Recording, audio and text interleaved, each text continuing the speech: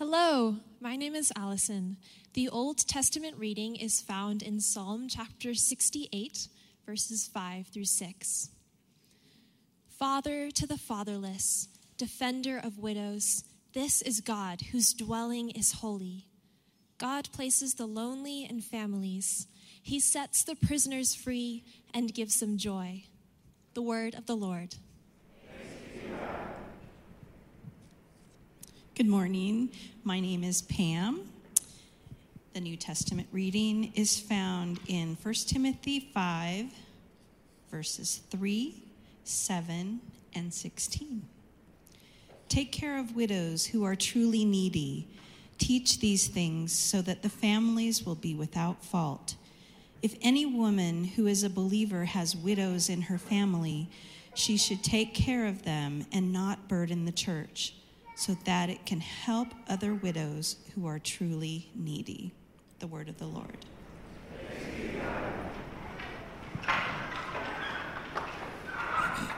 Hello, my name is Cor. If you are able, please stand for the gospel reading found in John 19, 25 through 27.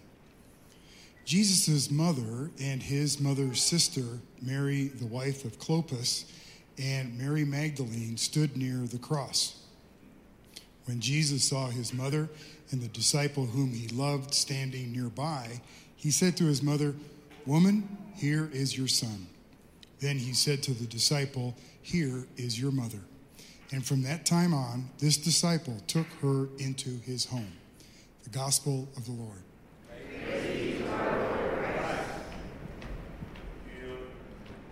Please remain standing as we pray. Lord, it's so good to be with your people. We pray that today your Spirit, your Holy Spirit, would be thick in this place, that we might draw closer to your heart, God, to know your ways. And we pray that in Jesus' name. Hey, so good to be with you all. Go ahead and have a seat. As Evan mentioned, my name's Amber Ayers. It's really an honor to be able to preach this morning. New Life Downtown is my home, our home. As he mentioned, my husband and I have been here for, almost a decade. We got married in New Life. We have dedicated our babies up here on this stage. And so this is our family. This is our home. And it was an honor when Jason asked me to preach today. We're going to be coming into 1 Timothy 5, continuing our series in this book about 1 Timothy. So there was a recent study done on the effects of a fence around a playground. Teachers took their kids to a local playground in which there was no fence. And then the same group went to another playground, and there was a specifically defined border designated by a fence. Two situations. In the first scenario, the playground with no fence, the kids remained huddled around their teacher, fearful of leaving out of her sight. But in the second scenario, the kids felt free to move around within the given boundaries. And the conclusion of the study was that within the given limitations, kids felt safe to explore the playground.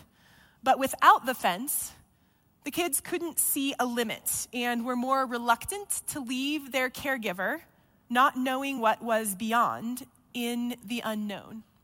And so the fence served as a visible reminder to the kids that they were safe from threats that were perhaps beyond where they couldn't see. And as long as they remain in that secure environment, they could separate from the caregiver and explore while still feeling safe within the limits of the fence. And so here we see that boundaries are essential for a safe and healthy community. Clear limits create order and safety rather than chaos and fear. And so when we draw appropriate lines, this leads to flourishing. And this is the specific issue that Paul is addressing in our passage today in 1 Timothy 5. You'll remember that this book is written from Paul, who was the church planter and the founding pastor, to a young Timothy. Timothy is now charged with leading the fledgling church in the city of Ephesus. And there are some real threats that we've encountered, that the church encountered inside and outside. Threats like false teachers, immature believers, incompetent leaders, uncertain organization, and disorderly relationships. And so it's up to Timothy to lead this church in the midst of some swirling chaos inside and outside. And Paul's instructions to Timothy serve as a guide in how to lead, in how to form, and how to create order in this church. So, Paul goes to great lengths to set some boundaries, to define some limits so that order, not chaos, reigned in the church in Ephesus. Because Paul knows that where there is disorder, people suffer. And these internal and external threats could take down the church. And so we see boundaries matter. Boundaries matter. And they matter because in order to create an environment where communities thrive, where lines need to be drawn and fences need to be placed, boundaries need to be set. Otherwise, chaos ensues. And all you have to do is show up at my house around 8 p.m. Because 8 p.m. is bedtime. Lights out. I have a 3-year-old, I have a 5-year-old, and if we as parents didn't set the boundaries, turn the lights out, lay your head on the pillow, go to sleep, we would have kids jumping on the bed at midnight, right? Everyone knows this is true. We got 2 little monkeys jumping on the bed. One fell off and bumped her head. Mama called the doctor, and the doctor said, no, the doctor said set some boundaries. The doctor said draw some lines. The doctor said turn out the lights. Clear limits need to be set. Same goes for dinner time, right? Tacos are on the menu tonight. So I just put tacos on your plate. And I know you want 10 pieces of leftover Halloween candy, but guess what? Tacos are on the menu, okay? We know that tacos they produce this amazing food coma, right? And we all know what Halloween candy produces. Monkeys jumping on the bed. So there we are, setting some boundaries. Families thrive when there are clear limits, where there are boundaries. And healthy relationships are built on appropriate yeses and nos. We even see the importance of this in governance. Just last week, we participated in the midterm elections because we know that the people who lead our communities will either create order or chaos in the decisions that they make. And so we cast our vote in a democratic society, and we elect officials and vote for or against propositions that either create chaos or order. They create boundaries in our communities. So boundaries matter. Otherwise, chaos reigns. Now, if all of this talk about boundaries and order sounds a bit yawn-worthy and uptight, let's look a bit deeper into our text. Because where there is disorder, people suffer. Specifically, the vulnerable suffer the most. Where there is disorder, the vulnerable suffer the most. So the reason that Paul spills a lot of ink over this issue is not because he's a control freak. Rather, it's because he knows that order in the family of God will protect the most vulnerable, specifically widows. That is our topic focus today. In biblical times, the primary purpose of women in marriage was to produce children, to carry on the family line.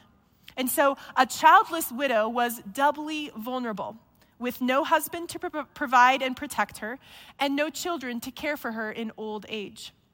And so, laws and special provisions were put into place so that the widows were not abused or neglected.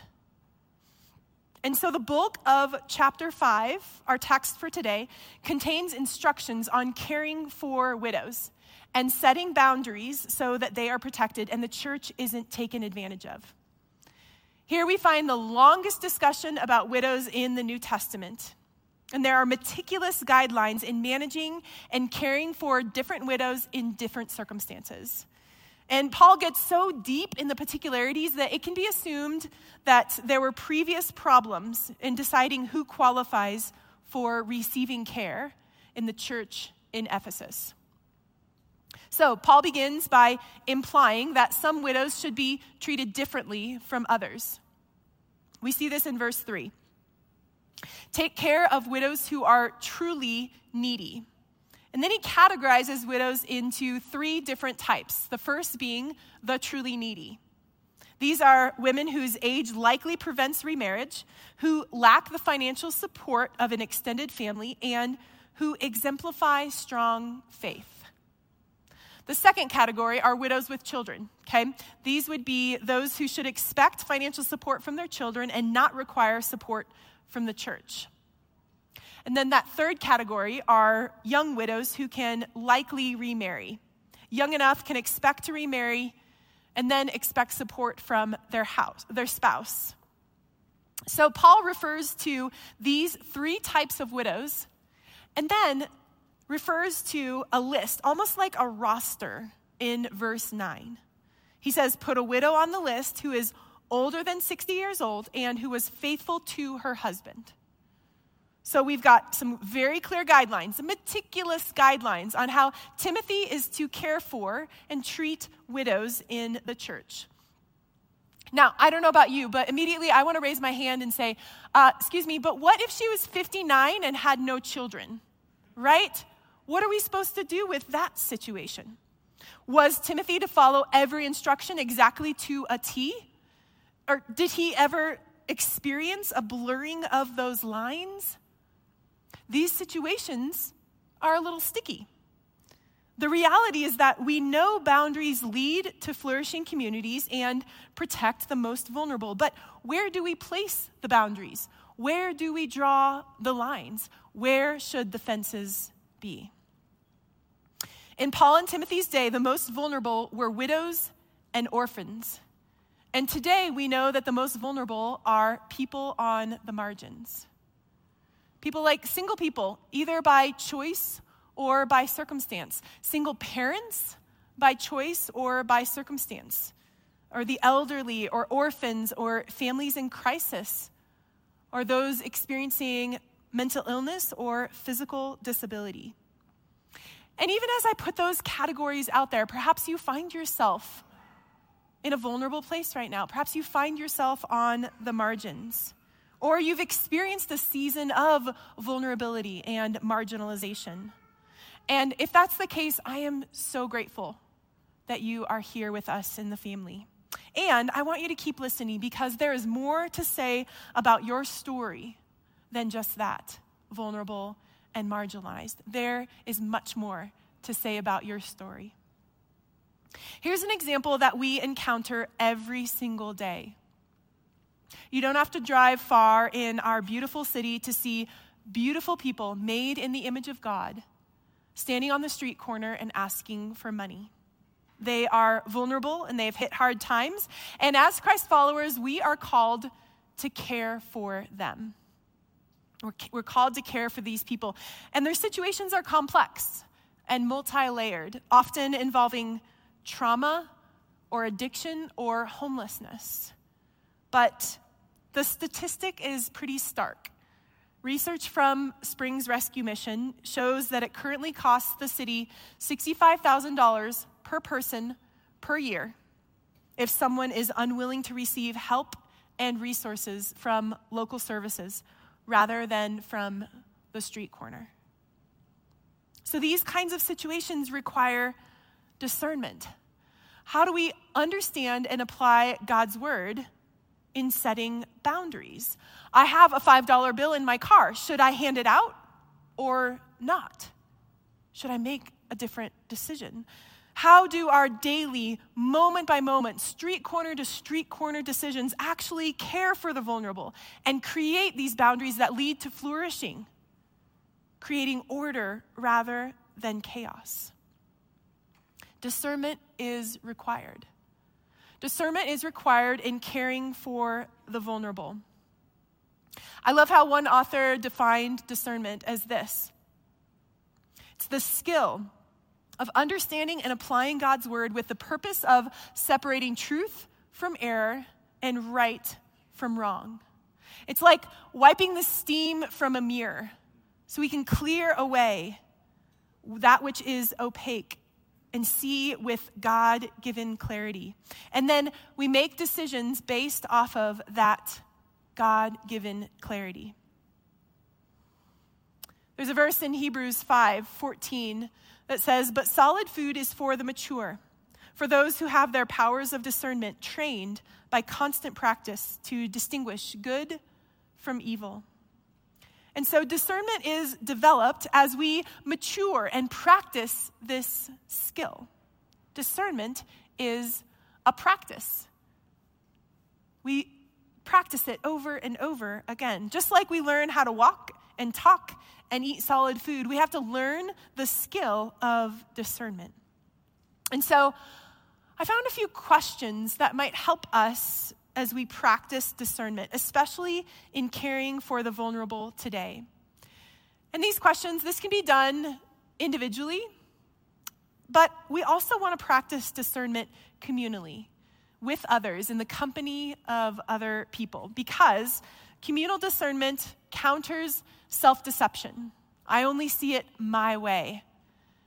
And communal discernment can counter that self-deception, and it heightens the possibility that God's heart on the issue can be known. And so here's just a series of questions that I perhaps invite you to consider the next time that you are asking, what do I do in this situation? It's a little tricky. I'm not sure. The mirror is still a little foggy, and I can't see clearly. These questions prompt us in discerning how to care for the vulnerable. The first question, is it faithful to Scripture and to the larger Christian tradition? Is it faithful to Scripture, our holy text, and to the larger Christian tradition? The second question, does it manifest the fruit of the Spirit within the individual and the community? The fruit of the Spirit, that love and joy and peace and patience and kindness and goodness and gentleness and faithfulness and self-control. Does it manifest those things that we find in Galatians 5 in ourselves and in the community? Next, is it characterized by a genuine sense of peace? Not that fabricated kind of peace. We all know that feeling of the fabrication, that manufactured peace, but that genuine sense of peace that comes from the Spirit. And the next one, does it promote reconciliation rather than divisiveness? Does it promote reconciliation in our relationships, in our community, amongst other people, or does it promote divisiveness and discord in our relationships? The fifth question, does it enhance rather than diminish life? We are going after that which brings life, that which gives life. And so as we make decisions and discern, are we pursuing that which gives life and that which enhances life rather than diminishes it? And then last, overall, has the discernment process been engaged in with integrity? This is just a handful of questions that we can bring to the process of discernment when trying to figure out how to create order so that communities flourish and the vulnerable are protected. We can ask these questions and practice the skill of discernment. Practice trying it on and seeking God's heart in every situation. I think questions like this honor the image of God in every person. They honor the image of God in every situation where we are discerning how best to care for the vulnerable. Now, the process of discernment and the practice of caring for the vulnerable can't just be one direction. It can't just be only giving. Can't be one direction, and I'm not talking about the boy band. Some of you got that. Caring for the vulnerable is bi-directional. Bi-directional. Here's what I mean by that, okay? There are ways that we organize our life together and allocate our budget and create an environment here in Palmer High School and in the many places that New Life Downtown exists beyond Sundays. There are ways that we do this that communicate to everyone, you are welcome here. You have a place at the table. But it can't stop there. We must also communicate, especially to those who receive help. You have something to give. Your role is not just receiver, but you also have something to give, to contribute to our community. And I think this honors the creativity and identity and purpose in every person. In our passage today, Paul puts it in these positive terms when he says, widows are to do good works, practice hospitality, and help during difficult times. In verse 10, she should have a reputation for doing good, raising children, providing hospitality to strangers, washing the feet of the saints, helping those in distress, and dedicating herself to every kind of good thing. And then, in later verses, Paul puts it in negative terms. The widows are to avoid laziness, avoid gossip, and avoid meddling. Verses 13 and 14. Also, they learn to be lazy by going from house to house. They are not only lazy, but they also become gossips and busybodies, talking about things they shouldn't. So, I want younger widows to marry, have children, and manage their homes. The expectation is that the vulnerable also have gifts to give and should exercise those gifts for the good of the community and not squander them, not squander away those gifts. And so when the single guy in our midst recognizes that singleness comes with a set of challenges that require connection with other people, he can reach out for help. And then the people around him can call out the gifts that he can meaningfully contribute to the health of the community. And when the elderly aren't isolated from younger generations, but rather they're invited to share from their wealth of life experience, their many laps around the block, then they give back and offer their gifts for the betterment, for the good of our community. Scripture is full of exhortations to care for the most vulnerable. But here we see the full circle effect of how those who receive care are urged to turn around and then give back to their community. Because we will be deficient. We, in our community, will be deficient without the gifts of everyone being offered for the flourishing, for the good. At Dream Center's Mary's Home, this bi-directional care is called High Support, High Challenge. And this ministry was built upon the belief that single moms and their children who are exiting homelessness, when they are placed in a loving environment of high support and high challenge, they can find healing and wholeness and meaningfully contribute to their community. And I get a front row seat to some of these transformational stories because my husband, Matthew, he leads and he pastors in this ministry. And this past week, I had the opportunity to sit down with one of the residents. Her name is Diana. And she moved into Mary's home 9 months pregnant, literally on the due date that her baby girl was to be born. She showed up on the doorstep with a bag of clothes, and that was it. Nothing else. She was seeking stability away from the drug culture that she had got caught up in. She was vulnerable and full of shame for the decisions that she had made and the felonies on her record. But at Mary's home, in the high support, high challenge environment, she was given time and space to renew her identity, to grow in confidence, and to raise her daughter in a healthy community. And just a few weeks ago, her daughter celebrated her 4th birthday. So 4 years later, Diana is contributing to the community, get this, as an employee of Dream Centers, because she's the Mary's Home advocate. She's a cheerleader for the many other women who show up on the doorstep of Mary's Home, vulnerable and alone. And get this, she's pursuing certification in recovery coaching, potentially even pursuing a degree in psychology because she knows where she has experienced transformation, where she has been given that high support, high challenge, she wants to offer that back so that other women can experience the exact same thing. high support, high challenge, where people are expected to both give and receive. So as the worship team comes up, we heard in the gospel reading today, there's this dramatic scene of Jesus on the cross. And he speaks to the woman in front of him, his mother, Mary.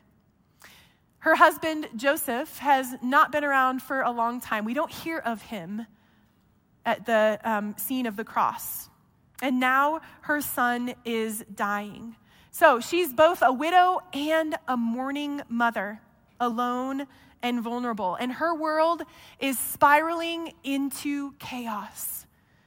So Jesus creates order out of chaos by placing Mary in John's care, the beloved disciples' care. He says, here is your family. John's home becomes Mary's home. And Jesus did what every one of us can do, what any one of us can do. He called John to care for the widow standing next to him, the vulnerable and marginalized in his midst. Jesus did what any human can do, what every human can do when we encounter the vulnerable and the marginalized. And then Jesus did what no human can do, what only God can do. In the grandest act of love on the cross, Jesus showed us what ultimate love looks like. Without boundaries, without drawing lines, so that anyone and everyone can receive the gift of grace. He saved us and he redeemed us, humans who are vulnerable and alone, because friends, we are all vulnerable and alone, lost. And Jesus said, welcome. This is your family. He looked at us and he said, when your world is spiraling into chaos, here is your family. Here are your people. Welcome into the family of God. So, we come to the family table to celebrate this gift of grace and the grandest act of love. Amen.